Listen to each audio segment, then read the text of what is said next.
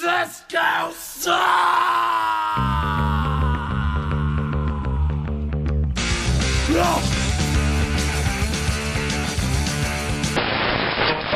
There's just been too many red cards in this league. It's ruining games. Those are difficult games. It seems like every game in this league is a red card now.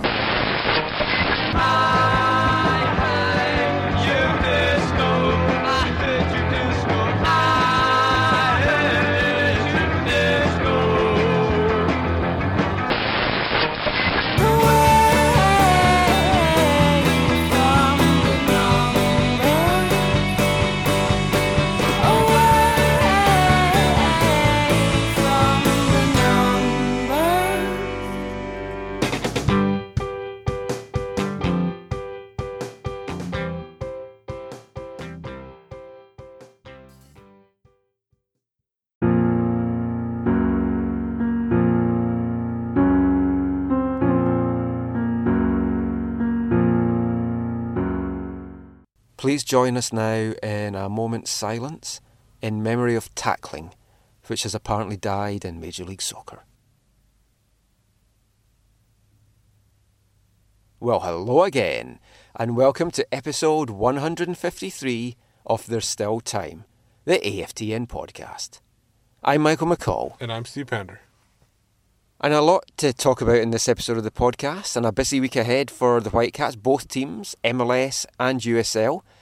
But before we get into the meat and bones of things, let's take a little look back at the LA game. We didn't get a chance to do a post-game show on Saturday, so we'll chat a little bit about it now, Steve. I guess first thing to ask you, just general overall thoughts of the game. General overall thoughts, obviously it's hard to say general thought when the game turns so differently at a certain point. I don't want to give away spoilers, but overall, I think the Whitecaps were okay to salvage a point. Who knows how the game would have turned after the 28th minute, if it would have been flowed the same way or what would have happened. So it's hard even to give general thoughts at this point. But they got a point out of it. Would prefer to get 3, but you can't really. When you're playing one man down, it's hard to choose your result. And it was one of those games, like going into it against a star-studded LA team, although not as star-studded because a lot of the stars didn't turn up at BC Place on Saturday. Well, one had a legitimate excuse. Well, yeah. Surgery. Anything. Robbie Keane would do anything to not play on that BC Place turf. It's like... But he's never stopped from coming. This is the first time he missed it. It's not the same when he's not here, actually, because I miss his moans after the game. He's a guy that... He knows what he wants to say to the media and he likes to get his things out there. And he just lets rip. Although Bruce Arena more than made up for it, I think, this week with some of his post-game comments. But we'll come to that in a little bit. But heading into the game, if you'd said Whitecaps got a point out of it, I'd have been happy with that. I mean, you always want 3 at home, but against a team like LA, Western Conference team, a team that's dangerous on the attack, getting a point, fantastic. But they've owned him in BC Place in the last few years now. I mean, it's 5 games now the Whitecaps are undefeated against LA at BC Place. So, yeah, I mean, there is something about the place. And Bruce Arena did say that it's not a place that they really like coming to. They don't like the surface. But there wasn't talking points about the turf this time. There was a lot of other talking points. Before we get to the red card, which is obviously the big elephant in the room, but we'll look at the fact that the Whitecaps played over an hour with 10 men and still kept a clean sheet. And yes, it might not have been the first choice strikers that were out there for LA, but I mean some dangerous guys out there. Mike McGee, Juicy Zardes came on in the second half, but the clean sheet, back-to-back clean sheets now for the Whitecaps defence after a shaky start to the season. Overall, defensively, it was a good game for the Caps. And 2, like you said, two clean sheets in a row, and with 2 different center back pairings too. So it was a positive there.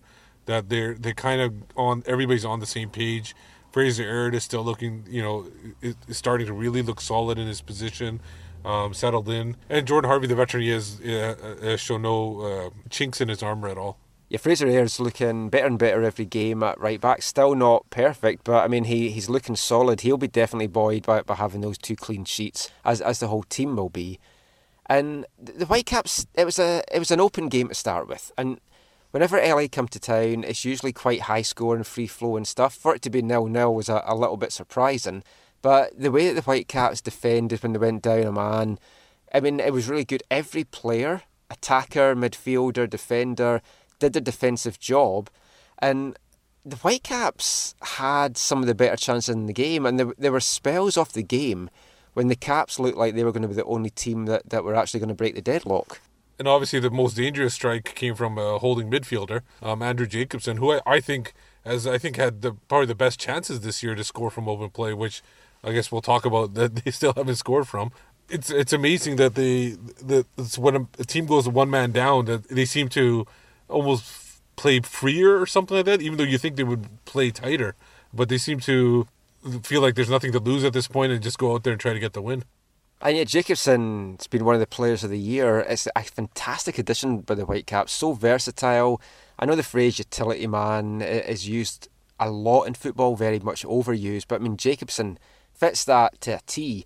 We were debating it was hard to leave him out of the lineup the way that he'd played in the win over Houston, but then you have to leave him out to get your attacking players on the pitch. But to come on after Pedro's injury and then Laba getting sent off and having to take that DM role, I mean, he looked really good. And that strike, what a beautiful hit ball that was. I mean, a lot of keepers wouldn't have got to that, so we've got to give a full credit to Brian Rowe for that save.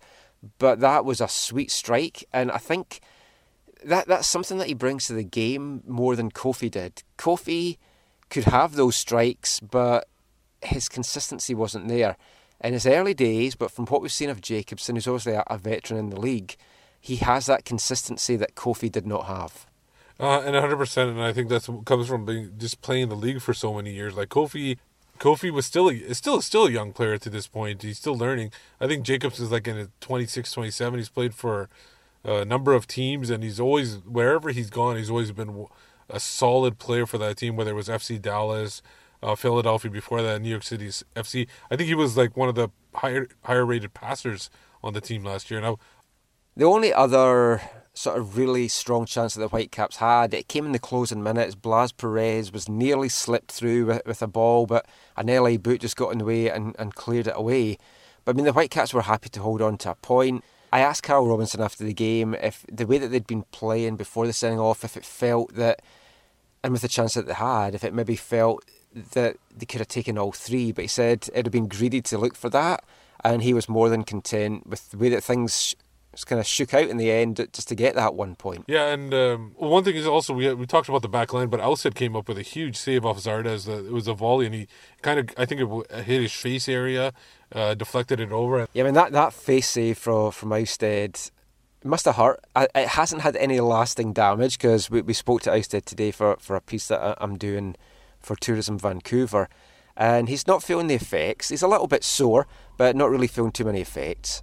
And I don't really know how much he knew about the save. At the time, it's like we were worried that with the way that the Whitecaps' luck was going in that game, they'd got all three subs on. I was worried he was going to end up with a concussion and have to go off the pitch, but thankfully he didn't. And it's saves like that at the end of a year you can look back as like game-defining moments or season-defining moments, and to pull off that save and to keep the clean sheet and to give the Whitecaps another point, keep them in the playoff spots at this early stage. After the way that they started the season, to go unbeaten now for 3 games in a row, it's very encouraging, and it's something to build on now as they head on the road now for the next 2 away games. You mentioned the 3 substitutions. We should also mention the injury updates. We saw Kekuta Manneh at training. He was, seemed like he was fully going and everything. It seemed like there was no issues with him. But you have a little bit of news on Pedro Morales? Yeah, it doesn't look so good on Pedro. I'd said after the game that I didn't think Pedro was going to make the trip to DC anyway. And Robo revealed on Tuesday that no, he wasn't in the plans to do that trip. Because I don't think they'll use Morales much for the games out east. I think those are going to be the ones that he's rested for. So he wasn't going to make the trip anyway, but it looks like he's going to be missing for at least a few weeks. And he's had a good start to the season, obviously got all those penalties and got the assists.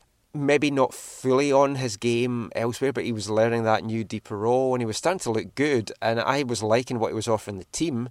It's a big blow. We do have Nicolas Mosqueda at least coming back, which does seem to kind of unlock Rivero and Teixeira a little bit, so that is some positives. But losing Pedro this early in the season, having lost him so much last year through injuries, there's concerns there that your top DP just can't stay healthy. Yeah, and it's been a thing. I think his only time he was healthy last year was after he signed the contract for a bit, and then so it looked like it was maybe a very good signing. But then here we go, like fifth game into the season, and he's out for a couple of weeks. Hopefully not as serious. Hopefully he can work through it, and maybe they're being a little bit precautionary so they don't rush him back or anything like that. And the thing is, before the injury anyway, he was pretty heavily taped up going into that game. Oh, he's always been bandaged up. Yeah. He's got those whatever the tapes. Yeah, the little black things. Yeah. And he'd had rehab at training the last couple of weeks anyway, and he wasn't always out in the training pitch. So I mean, he has got these nagging injury problems, and it's a shame because he's such a talent and he can produce. But you have to kind of wonder, at this stage of his career, can his body keep healthy? And just now, it's not looking like he can.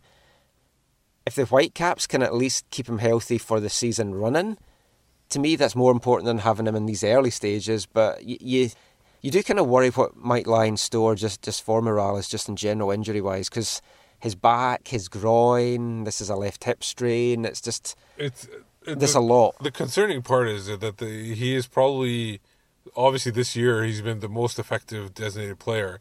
Rivero having issues with scoring goals, Laba came in late because of having issues staying on the pitch. Well, that's just last game, but he came in late and he was still finding his game. Morales seemed like the only one that was. Now he's injured, so it's kind of disheartening there. Because the Whitecaps are not a high-end spending team, they got to have effective designated players so that they're not wasting money on players that aren't seeing the pitch at all. Yeah, it's tough. It is good though that it's going to give some of the other midfield guys their opportunity to come in, get some minutes and show Robbo what they can do. And the midfield does look stacked just now. And we talked about it last week. There's a problem for Robinson and how he fits all this midfield talent into the team, whilst also having a striking threat, whilst also keeping the defensive core with a strong DM role. And Pedro had really slotted in well into that kind of deeper lying DM CM role, and we'll talk about the DC game shortly, but it's like someone else now needs to either slot into that kind of role or we have to look at another formational change. And of course, when you're talking about DMs, Matías Laba is the guy that springs to mind. And the big talking point from the LA game, won't put off talking about it any longer, 28th minute sending off. Whitecaps had thought of appealing it. It looks like they've decided not to, but they get 2 appeals a season, and I think it makes sense for them not to waste an appeal on that, because there's no way that it was going to get overturned. I personally don't think it was a red card. Some different angles make it look a lot worse than others. There's this whole studs up debate, which I want to talk about it in a second. But what's your views now, Steve? A couple of days passed, you've had a chance to review all the footage. What was your initial thought at the challenge, and has that changed anything in the last couple of days? Well, like a couple of years ago, I would say that's not a red card. Now, I'm not saying this is a red card now. In my feeling, if I'm a referee and I'm refereeing the game, that's not a red card. But the MLS has shown that whenever somebody's showing studs, they're going to show a red card. So my initial thoughts were, I was upset that Laba played the ball that way and went in for that tackle that way, instead of just like controlling McGee and letting McGee have possession of the ball and then seeing what he could do. Because if a player is gonna, he tried to do something fancy instead of doing a simple move up the pitch, and I would prefer him to do that simple pass. He's a designated player, yes, but he's a holding midfielder. Get the ball, go upfield. He let it go through his legs, and then he saw that McGee was a little actually closer than he thought it was, and then he panicked, and I think that panic led to him diving in. So that's what upset me at first. But like I said, I don't consider that to be an actual red card. But if you do something like that, MLS referee is going to pull out a red card. Although the referee initially, I think he was going for a yellow, and then he got talked into the red card by the LA players. LA were not punished this week by Disco. Yeah. For mass confrontation, and that was a clear mass confrontation incident. But your point earlier about the Whitecaps not appealing, there is I believe I've seen it where somebody's appealed something and they actually added games on too. So there is a chance that if you appeal it, they actually look at it closer. They might even add a game or two to the, not a game or two, but maybe added a second game to Laba's suspension. And it is better to save the appeal, I think, for something that you've got more chance of winning. At the time, I didn't think it was a red card. I know from some angles it's doing the rounds, it looks like he was out of control. But camera angles can make anything look horrible. Well, that's the thing. It's in real time, it didn't look... And if you actually... there's been a lot of talk about studs up. Yeah. And it's a stupid term. Yeah, it's a phrase. I mean, I was talking to a couple of ex-players about this, and it's a phrase that they don't like hearing because it kind of clouds folks' judgment. And in most tackles, if you're on the ground, your studs are going to be up. I wanted somebody to show somebody do a tackle without studs showing. Studs are going to show every time. Otherwise, you're going to break your own ankle. Exactly. I mean, you'll injure yourself if you try and keep your studs down. But if you look at the FIFA laws, nowhere does it mention anything about studs showing. It's talking about being out of control, excessive force, the chance of injuring the other player. That's all the terms. Studs up, studs showing doesn't even come into it. It just seems to be a North American obsession, especially with a lot of the media, that they like to use that phrase. And a lot of the folk watching at home, they don't necessarily understand what you've just said, that a lot of the time you can't tackle without studs showing a little bit. I think a better term is studs raised. Like if your studs are, if your feet are like along the turf or the grass or whatever when you're making a tackle, that's fine. But when you start raising it towards ankle area or obviously towards the knee when you're sliding or something like that, that's more dangerous. I think that should be considered. Maybe studs raised is a better term to use. I don't know. I'm not an ex-player, so I don't know exactly if they would be happy. The people you talk to would be happy with those. But what do you think about studs raised being a better term? I just wouldn't mention studs at all. People are going to mention studs because they see them all the time when the tackles are made. Now, the other thing with Laba as well is a lot of it, as you say, he brought it upon himself. It was a foolish play to start with. He obviously wasn't aware that McGee was behind him when he let the ball run through, so they tried to make amends of it. And a complaint that I've got about Laba, as much as I think that he's one of the best midfielders in the league, one of the best DMs in the league, he can definitely go on and play at a higher level, he does have this tendency to kind of lunge in on a tackle. Yeah. And we've seen it a lot. And there's been times, and I was talking about this to a couple of guys at training today, there's been times that he's made similar tackles and he's lunged in and it's had me cringing, but he's been lucky and he's won the ball. So these split seconds where you either get the ball first or you don't get the ball first, when you lunge in, perception-wise for a referee, and especially if you're playing away from home in the home crowd as well, it's definitely going to look worse. It's Laba's style. That's how he tackles. He has an unorthodox running style, an unorthodox tackling style, and I think sometimes it makes things look worse than it was. And I'd have given a yellow card for it. If it had been a Whitecaps player, I maybe would have been shouting for a red card for it. So that's me being very hypocritical there.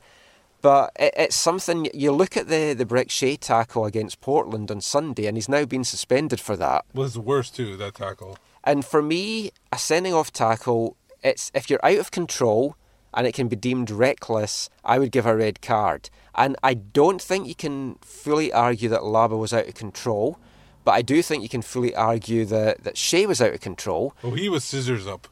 He wasn't studs up, he was scissors up. He was basically scissored the guy from behind. But someone else I was speaking to today had said that they didn't think that the Shea tackle merited more than a booking because there was no danger to the other player because the legs and the studs weren't anywhere near the player. But it was worse. It was a worse tackle than the Laba one for sure. And of course then Shea stays on the pitch and scores. So... Which I don't have any complaints because it's against the Timbers. Oh yeah, I mean I'm very happy with that. But you have to say it's like that was a game-defining moment, possibly. I mean, would Portland have been any better with the man advantage? Hard to say. But it was one of those things, the referee didn't send him off. He now has sent him off. Or Disco have now sent him off or suspended him, basically. I'd love to see that where the committee actually sends him off and they have to walk they head down to Orlando and give him a red card. Yeah. But it doesn't help Portland in the slightest now because they've lost that game. They've had the guy score against them. It was like Kudo's suspension. He misses the LA game, but that doesn't help Houston at all. So, I mean, the disco hot thing, they're getting far too involved this season. You have to think that the referees aren't happy about it. I mean, we know that the players and we know that the managers and that the fans aren't happy about it. I mean, Bruce Arena, when the manager that benefited from the sending off on Saturday, Bruce Arena, is highly critical of it and criticising how it's ruining games. And you had players like Maurice Edu and Will Johnson piping in saying that it is ruining games. And Will Johnson said he couldn't watch any more of the game after that because for him the entertainment was going to be devoid.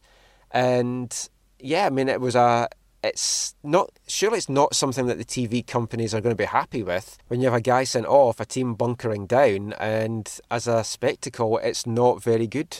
And one thing I've heard is that MLS might actually be backing down a little bit after all the uproar and all the coverage that it's got. So end of disco? End of disco. Disco days are over. And I think punk football has won through instead of disco, which is good. But I have heard that they might be about to back off. They'll probably back off a little bit on the suspensions afterwards or something like that. We've heard that there are some teleconferences with broadcasters this week where they're wanting to get the message across as to exactly what they're looking for. I know. I think this is one to watch for the next couple of weeks. Whether it will make any difference, we don't know. And we were actually having this debate at training today. If they don't back off, they've changed the game completely here. So then you look at, say, the residency guys that are coming through. Do you work differently with them because you're going to have to change how they tackle so when they move up to the big leagues that they take that element out of their game, that tackling isn't a big part of the game, which to me would be ridiculous and it just ruins the game completely. No, because that's the thing. If MLS is doing this, that's going to affect, and if they start teaching that at residency, those residency players are not going to be going over to Europe because they're not going to be effective tacklers there because that Laba thing is just a foul somewhere in Europe. It's not even carded or anything like that. I remember seeing a tackle on the weekend, I think it was a Premier League, which was much worse than Laba's tackle, and it was a yellow card. That's the thing. I mean, there isn't consistency across the world with this. And you're going to have players coming into the league that think, I don't understand how that's not a tackle. And Bolaños told me that a couple of episodes ago in the podcast after the Seattle game. I ran our Bolaños audio where he basically said that MLS have different rules. Yeah. And, like you said earlier, Bruce Arena's up, saying there's too many red cards because he's got one of the guys that played the hardest in Nigel de Jong. And how is that going to affect his game? And you don't want to be talking about referees every week. You don't want them to be the centre of the attention. Well, sometimes it's good. There's nothing like a good Geiger controversy to get the internet up in arms. But it's not ideal. We'll just keep an eye on it and we'll just take bets now as to who we think the next Whitecaps to be suspended is. And with all the suspensions the Whitecaps have got so far this year, it's incredible to think that with Blas Perez and Kendall Waston on our team, they're two of the guys that haven't been suspended yet. Or Ka. Or Ka, yeah. But of course the Laba suspension means that he's going to be missing for this weekend's game against DC, forcing Carl Robinson into another lineup shuffle. Or formation shuffle. And of course Pedro's missing as well, but he wasn't going to make the trip. So, I mean, DC coming up, winless so far after 5 games, really struggling, which is what you actually tipped them to do this season, Steve. Yeah, we talked about it at training earlier before we started recording. My theory was on them was they're a team that needs to switch over quite a few players because a coach like Ben Olsen, who is very difficult to talk to after games, whether he wins or loses, I'm sure the players eventually get tired of his act as well. So they got to keep rotating players, and it seemed like they had a lot of players from last couple of years. So that's why I was thinking that maybe they'll stop playing for him and not be as effective for him. And they've only scored, I think, 3 goals in 5 games and 3 points only as well. Yeah, this game has 0-0 written all over it for me. I have to say, it's like DC are struggling to score. Whitecaps can't score from open play. 5 games this year, still no goals from open play. A lot of interesting stats doing the rounds that in the last 16 matches in all competitions, only 1 goal has been scored from a striker, and that was the now retired Robert Earnshaw in the last game of the season against Houston. And that's it's a terrifying stat, as is the fact that Octavio Rivero has scored something like 2 goals from open play in 34 matches, I think it was. Yeah, and that was actually surprising stat for me. But I personally think that when they do eventually score a goal from open play, then it's just the floodgates are going to open and they're going to get quite a few. They'll get a bunch of them in a row. So it could be, you're saying 0-0 against DC. If they score an early goal, this could really open it up for them, and they could maybe get 2-3 in that game. Anything's possible. I mean, the fantastic thing would be that early goal, get a few goals under the belt, confident boosting road win, 3 or 4 goals banned in the process. I mean, it would all be fantastic. Looking at the lineup that we think Rob was going to go for, it should be the same back four, but there is a chance that he might decide to rest Harvey and give Sam Adekugbe his first start of the year. Yeah, it's possible. I totally see that coming, but it's hard to take Harvey off the pitch, and I don't know if he's asking. He probably won't be asking for the rest. He'll probably want to keep playing. And it's a game they can win as well. Yeah, exactly. So I would say that Harvey stays and Adekugbe probably doesn't start yet. So looking at formation, we've tried 4-4-2. There's been the 4-2-3-1. You're missing Laba. You're missing Morales. Tybert, it might not start because he's not 100%. Yeah, I mean, he looks close. Back training and he's looking kind of sharp. He was joking about a little bit at training this morning. So, I mean, he's looking sharp. I don't think he'll start. I think we're definitely going to see Jacobson in the DM role. Whether he's the only one there, I just have a sneaking feeling they might go 4-1-3-2. It's a possibility, especially if you're dearth of holding midfielders. The only one I think can start with Jacobson would be Debbie Flores, possibly. He'd gone back to Honduras. He hadn't trained for a bit. He had a sick grandmother, so he went back there. But he was back out at training today. Yeah. I'd actually forgotten all about him until I saw him on the pitch today. So there is a chance that he could play alongside Jacobson. But maybe Kian's froze. Or if they want a player like Morales, why don't they put Bolaños back there? And he could play that Morales role where he's a deep-lying playmaker kind of thing alongside Jacobson. And then you play Mosquito up top, and Mosquito will be more of a guy who can help Rivero and Teixeira, like you said earlier, and also be a kind of a buzzsaw kind of up top, pressuring the players up top, the center backs or holding midfielders up there. Yeah, I mean, I think Bolaños will play at some position on Saturday against DC. I don't think he'll be left on the bench like he was against LA, but a lot of that was because of his international travel. Yeah. I, of course, want to see 2 strikers, and I want to see Rivero and Perez paired together. Not 100% sure that we will see that. I'm actually going to say that I would prefer to see Perez and Kudo. And I would as well. I can't see him dropping Rivero yet. No, you know what? Robbo likes having the talks with players. He can have a talk with them, saying, "Listen, score." No, you're having issues scoring. Obviously, it's not, and tell him it's not, and it's not 100% his fault. It's not you, it's me. No, yeah, it's them. It's the people servicing him. So maybe they put him. Say, look, we're going to start you on the bench. You are going to play in this game. We want to give DC United a different look, something maybe they're not expecting, and we'll put you on when the center backs get colder. You'll get in there. You'll maybe get more runs at them. You'll be fresh. They'll be tired. Maybe you get that goal that gets your confidence up. Have a talk. They like talking. It's good to talk. It's good to talk. And Rivero has been cutting a bit of a frustrated figure out there. And it's actually something I asked Robbo about last week. And that might be that frustration might be coming on the pitch, and obviously you don't want that there because any small little missed pass will get him more frustrated. Oh, exactly. So when I asked Robbo about that, let's just hear what his thoughts were on whether Rivero's basically just needing a goal to kind of take that frustration out and just to unlock him a little bit. Can I just ask you about Flavio?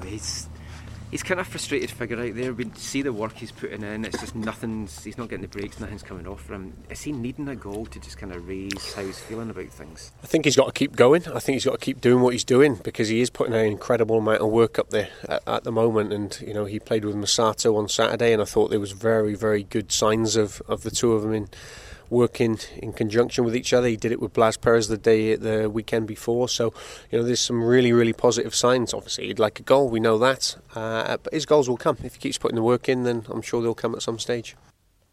Now, the thing with Rivero and all the strikers is that they're not scoring. And with the creativity in the team, it's kind of... It's hard to believe that so much creative talent is not going to lead to goals, as you say, at some point. And that once the goals start coming, hopefully they're going to come thick and fast. I've been hoping for this for 2 years, and it's never happened. The chances have been getting created, but now we do finally have, in theory, guys that can put them away. We're just having to wait to see that they can do that. Yeah, that's 100%. They're actually more talented, I think, attacking-wise now than they've ever been. But the goals aren't coming, which is surprising. The other big question, is Kekuta Manneh, I think, in the starting lineup against DC United. He did not have a very good time in that first half, and he came off injured. But he seems to be okay in training. Would you start him, or would you want to rest him and maybe give him less minutes on the field? Because I think he's only really good for 30 minutes at this point.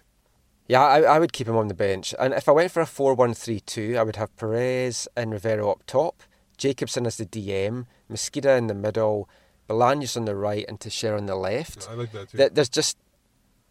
Kekuta's off his game. He's just not right. He doesn't look a threat, and he's not been doing very well tracking back defensively either. It would be a risk as well to put him on from the start in case he breaks down again. With such a long trip, I'd take him along and have him on the bench, have him as a possible game changer. Or decoy. But for me, he needs to sit out for a little bit. Yeah, I like your line lineup perfectly there, except I would put Kudo instead for Rivero. That's the only change I would make. I also think we're going to see Bustos come into the game off the bench, and I'd like to see that because I think this could be a game that he thrives in. Yeah. It's away from home. He likes to play against non-home crowds. It's like he really gets up for it when the teams are against him. We saw it in USL last year. He thrives on the road. We saw it when he went away and scored for Canada against England in Doncaster just a week or so ago. So, I mean, he's a player that rises to that. So I think this could be a big chance for him. And I think we could also see Kian Sfros involved. He's back from... They haven't officially said it was concussion protocol.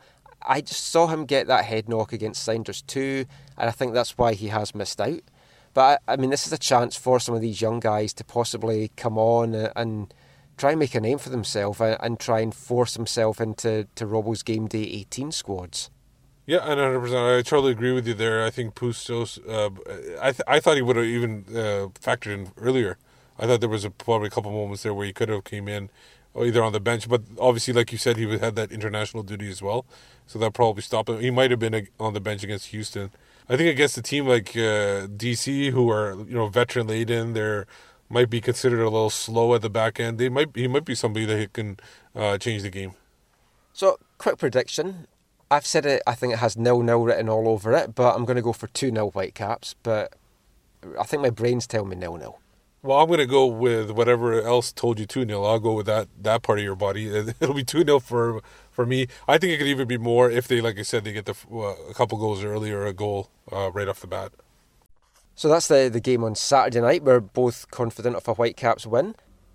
And Sunday, of course, there's some live action for us to go to. Whitecaps 2 kick off their home games for the USL season. Great start to the new season for WFC 2. Yeah, 2 perfect. wins on the road. First game was a 1-0 win at last year's Western Conference champions, Orange County Blues. And, I mean, that was a great goal from Kyle Gregg headed in. Last week, went down to Portland and came away with a 3-1 victory. They were 3-0 up, letting a spectacular late goal. I thought it was 23-21. No, I was confused when the email came in from the result and it said Whitecaps 2-3 and White Timbers 2-1. I thought it was 23-21. That's a high score. That's the kind of games that I think the TV folk are wanting with all these red cards. Yeah. But it was a great win, and it was a penalty from Kyle Gregg. 2 great goals from Daniel Haber as well. So talking of Daniel Haber, got a chance to catch up with him a week or so ago, and you might have read this interview up on AFTN. But for those of you that haven't heard it or want to hear it again, let's hear now from Whitecaps 2 striker, Canadian international, Daniel Haber.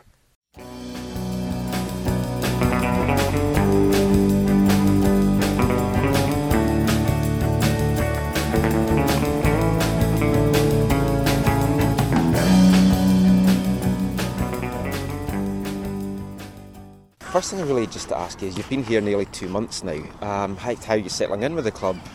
I'm settling in well. I felt pretty good at the beginning. I was training with the first team a little bit, and then I had a small injury in Arizona, which was a bit of a setback and a bit disappointing, but only kept me out about a week. And then when I came back to Vancouver, I rejoined the USL team, and it's been good. I feel like we've made progress as a team, and individually I'm feeling more comfortable with the style they want us to play. What was behind the decision to come here? Obviously, you've been over in Europe and Israel and Cyprus for a bit. So what made you decide to come to Canada? I had a talk with Alan when I was overseas, and he just explained to me what the program was like and what the opportunities are like here. And he made it sound very attractive in terms of, in football nothing's guaranteed, and I have a clear goal in mind, and that's to go up to the MLS. And I felt like this was a good opportunity to do so, to succeed. And I had heard nothing but good things about the Whitecaps organization also. With the clear development pathway, like between USL and MLS, and like Robbo's keen to give young players a chance and everything like that, was that the driving factor behind it, that you might have gone to another club and there wasn't just that clear kind of route or that pathway there? Yeah, absolutely. And it definitely helps to be back in Canada, and Vancouver's a great city, but I've heard nothing but great things about Robbo as a coach and about the organization and the way that they really value the development of players, and they want to bring their own players up, and they want to see the success of young Canadian players. And I'm really curious, like, about what took you to overseas, because you were at Cornell and then you decided to come out before your senior year. What made you decide to go over to Europe as opposed to maybe trying your arm in the draft? Honestly, I hadn't really been contacted too much about the MLS prior to that season, and then when I had what I felt like was a pretty good season, I had an opportunity to go for a trial with the team, and I spoke it over with my parents and some family at home, and I just felt like it was the right move for me at the time. I think life's an adventure. You don't really know what path you're going to take. You can only do what feels right at the time. And you've been in Israel and Cyprus. I love Cyprus. Wonderful country.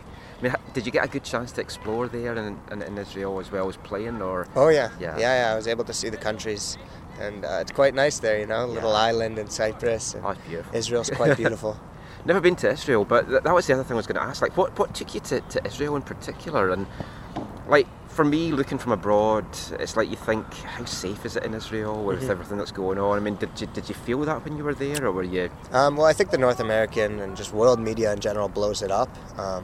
What life day to day like is in Israel. When you're there, you don't feel it quite as much. I mean, there were times while I was there that the conflict heated up a little bit, but in general, you don't feel it.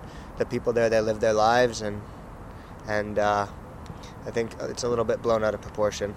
You've had some caps with the international team. I mean, what was that like pulling on the red and white your country? It was a huge honour. Each time that I was there, each camp that I was invited to, I was surprised, but I was just honestly honoured. I think I never got a chance to play for the youth national teams and to be recognised, especially in the senior group. Not just to wear the colours, but also to meet the players and play with the players who are really considered and well regarded as the best players in the country. And it was a huge honour, and I feel really lucky and proud to have been able to be part of it. How much do you know about the league, and what are you most looking forward to this year? I actually don't know that much about the league. From what I understand and the research that I've been doing, it sounds like it's growing a lot each year, and there's more and more teams. But I'm excited to be back just in an environment where it seems like all that we care about in this club, in the league, I guess, in general, is it's a clear path forward. They want to develop their players. They want their players to have the right attitude, the right professionalism, and to try to just improve and see where you can go. I think it's great for North America that we have a development league now, that players can make enough money to live and to try to further their careers, right? I know, that's fantastic. Thanks so much for your time, Daniel. Yeah.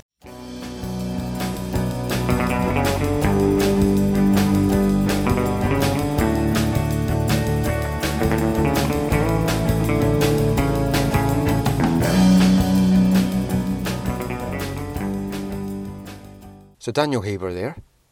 Definitely a great addition to the Whitecaps 2 lineup. He's going to be pushing hard for an MLS contract, and if he keeps the form up that he started the season, he's got a really good shot of getting there.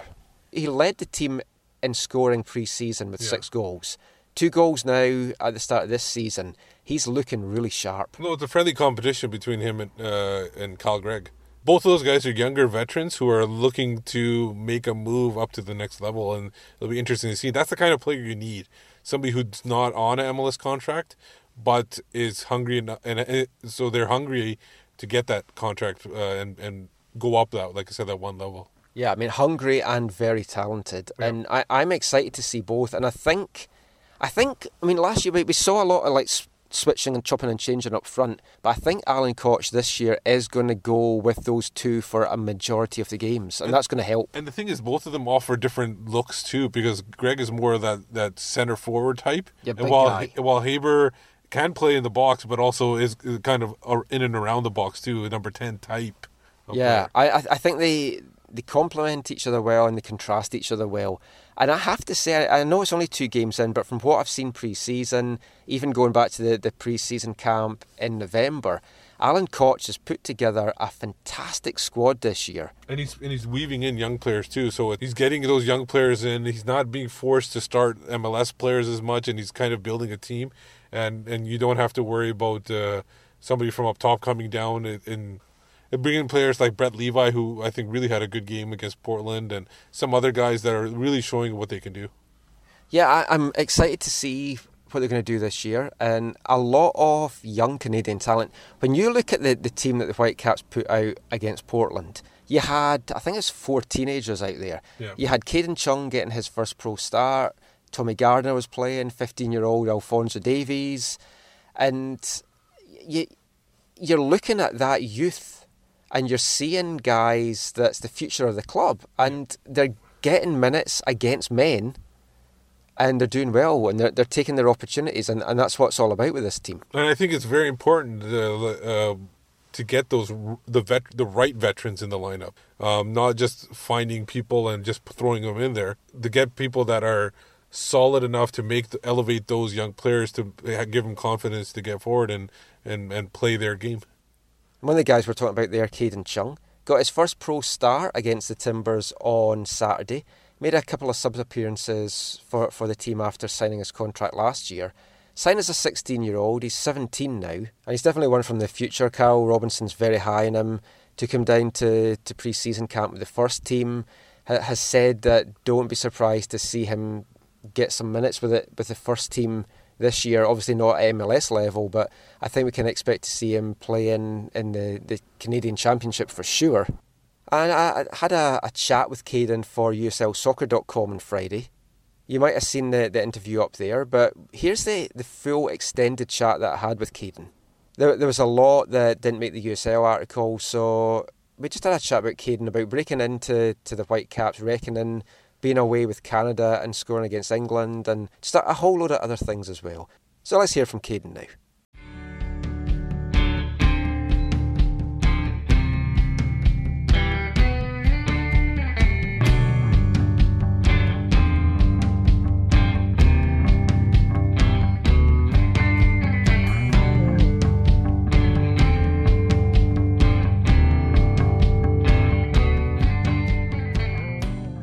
So Caden, it's been, I want to say, a whirlwind year, and I know you signed your pro contract in September, but like even going back before that with the under-16s, the great season that you had there and the playoffs, how would you describe how the last year has been for you? It's been overwhelming. I mean, to see the progress the club's made and that they believe so much in me, it's been a great year, and I hope to continue that going forward. And you signed your first pro contract as a 16-year-old. Were you ever in two minds whether to go down the pro route or to go to college first, or was being a pro footballer all that you had wanted to do? I definitely pondered both situations, and the club was really good. They gave me all the time I needed to make a decision. But in the end, pro football is what I want to do, and it's what I want to do with my life. So I thought it was the right choice for me. And you made a couple of appearances with the USL team last year. Moving up from under-16 level to basically some old men in some of the clubs, it's like, how did you find that transition, and how much difficult is it going from under-16 into like a USL environment? It was really difficult at first, but all the players, all the coaches are really helpful with letting me ease into the transition. But by now, I'm comfortable with the pace of the game, the physicality. So it's just all about improving from there. Obviously, the 16s had a great run last year. They won the conference again. They got to the quarterfinals, and that heartbreaking loss against Georgia United. Going through something like that, though, that kind of experience where you do lose in a penalty shootout, I mean, what does that do for your character moving into like a pro career? It obviously builds character within the group, but everyone who goes into professional football, they know that there's not going to be perfect seasons every year. There's not going to be a great season, so it allows us to realize and kind of put ourselves back on earth and see that, you know, it's not everything's going to be perfect.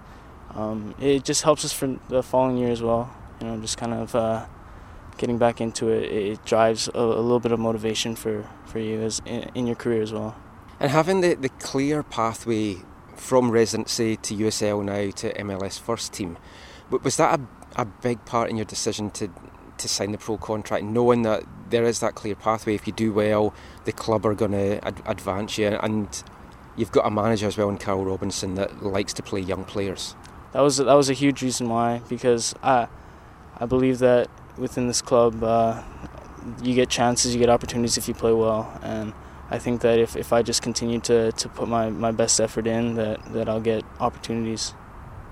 And the USL season, have you been told, are you still going to be playing residency and USL, or are they more focusing you playing in the USL this year? They want to see me in the USL as much as possible, but they also understand that we have a lot of players, and if need be, first team players coming down, they need to get minutes. It's a good way to get minutes for me, just playing with the residency, and yeah. And like position wise for you, we kind of know you more as a right back, but against England you were playing left back, weren't you? I mean, can you play? Are you happy playing both full back positions? I think I've also seen you in like right midfield as well, if I'm not mistaken. I mean, are you just comfortable in any of those positions? Yeah, I mean, I grew up playing on the wing up until I think first year of under 16 the residency, and then kind of transitioned into a fullback. But I've always been on the left side with the national team, and I don't know whether it's the quality there, but they put me there. But I'm comfortable with both, yeah. And talked about the England game. Obviously, I'm delighted as a Scottish person that England got beat at any level. That's always good. But for you, earning that call-up with the under-20s, I mean, you'd been involved with under-17 level before and you'd scored at youth level with Canada. But first of all, to get that call-up and to go knowing they're preparing for the next round of World Cup qualifying, what did it mean initially just to get that involvement in that call-up? It's huge. I mean, always when you represent your country, it's a huge deal. And we have a really good group. We have a really strong group. So we've been made aware that there's plenty of players in the pool that can be in our team. So it's all about making the most of our opportunities when they get the call up. And to get that goal, it's great finish from you. Like nice build-up play. Just talk us through it. Talk us through how you felt when you just saw it curl in the net. I mean, I was a little surprised actually. I was pretty shocked that it went in because it just kind of opened up for me, and the way I hit the ball, it was. I knew right away that it was going in. So, yeah. And in your journey in the last 7 months, like coming up to the USL team, you've done it with guys that you know and you've played along with for years. Going to the Canada camp, you had like Bustos there, Carducci, and Alphonso Davies and stuff like that as well. Does it just put you at ease having that familiarity around you, or are you not a guy that really gets nervous? Not around people. Our group is really tight, and it obviously helps to have some players local, some players that you know, but as a group, you know, we're all really close, and the coaching staff's done a really good job of helping us bond, and we're a really strong group that way. And is it nice not being the baby of the USL team anymore? Now Alphonso's signed, it's like you're old compared to some of the guys now. Yeah, I mean, we had a meeting at the beginning of the year about what the rookies were gonna do. Like we have kitchen duties and stuff like that. So it's kind of nice when he comes up. He can take most of the jobs. Yeah. That's great. I spoke to Carroll yesterday about you, and he feels that playing in the USL this season, it's going to be massive for your development, and he's very confident that you've got what it takes to move up into the first team. The play in the USL, how important do you see that now to this next stage of your development? It's huge because you can have all the technical abilities, you can have the right mentality, but a huge part of making that jump from residency into either USL or first team is the physicality. And Carl and the coaching staff, they've made it clear to me that in order to make the next step, I need to become a more physical player, and by playing in the USL, that really helps with that, so it's important. And you went down, or you were involved in the whole pre-season camp, went down to Arizona, we're down in Portland. How did you find the pre-season? Because Ka seemed to be playing a lot of tricks on you. Yeah, I mean,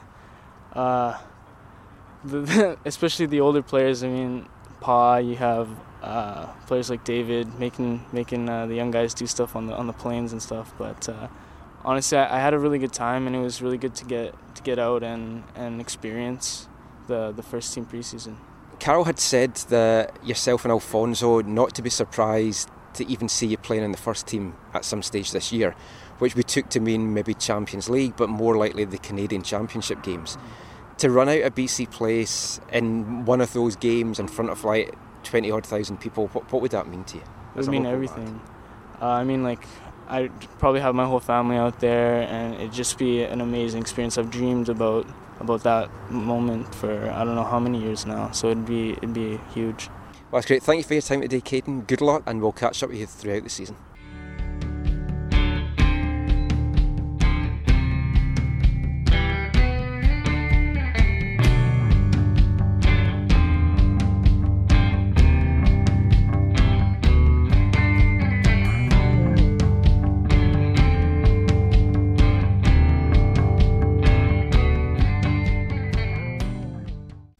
So Caden Chung there. Whitecaps kick off at 3 o'clock at Thunderbird Stadium on Sunday against Sacramento. Get out there, it's a great atmosphere, some great games. And it's a tough opponent too. Yeah, and can the Whitecaps make it 3 from 3? I mean, they went undefeated in the pre-season, they're undefeated now in the regular season. Maybe this is going to be a team of invincibles. Yeah, at the USL level, sure. Yeah, I'll take anything. I'm just hungry for success. But get out there, as we say. Busy weekend for the Whitecaps. We'll have you covered with everything on AFTN next week and the podcast as well. But that's about it for this episode of the podcast. Just before we go, Steve, let everyone know where they can find you online. You can find me on Twitter at WhitecapsBeat. And I'm Michael McCall. You can find me on Twitter at AFTN Canada. You can read all our stuff away from the numbers, aftn.ca. I'm also the Whitecaps beat reporter for MLSsoccer.com and USLsoccer.com, so watch out for my stuff there. But until next time, as always, thanks for listening. Take care, and mon the Caps.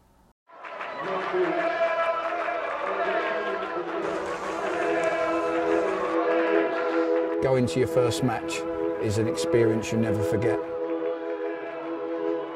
The atmosphere of what's going on around the pitch looks beautiful, and you always look and go, wow, I'd love to play here one day. If you get the bug, it's going to stay with you for life.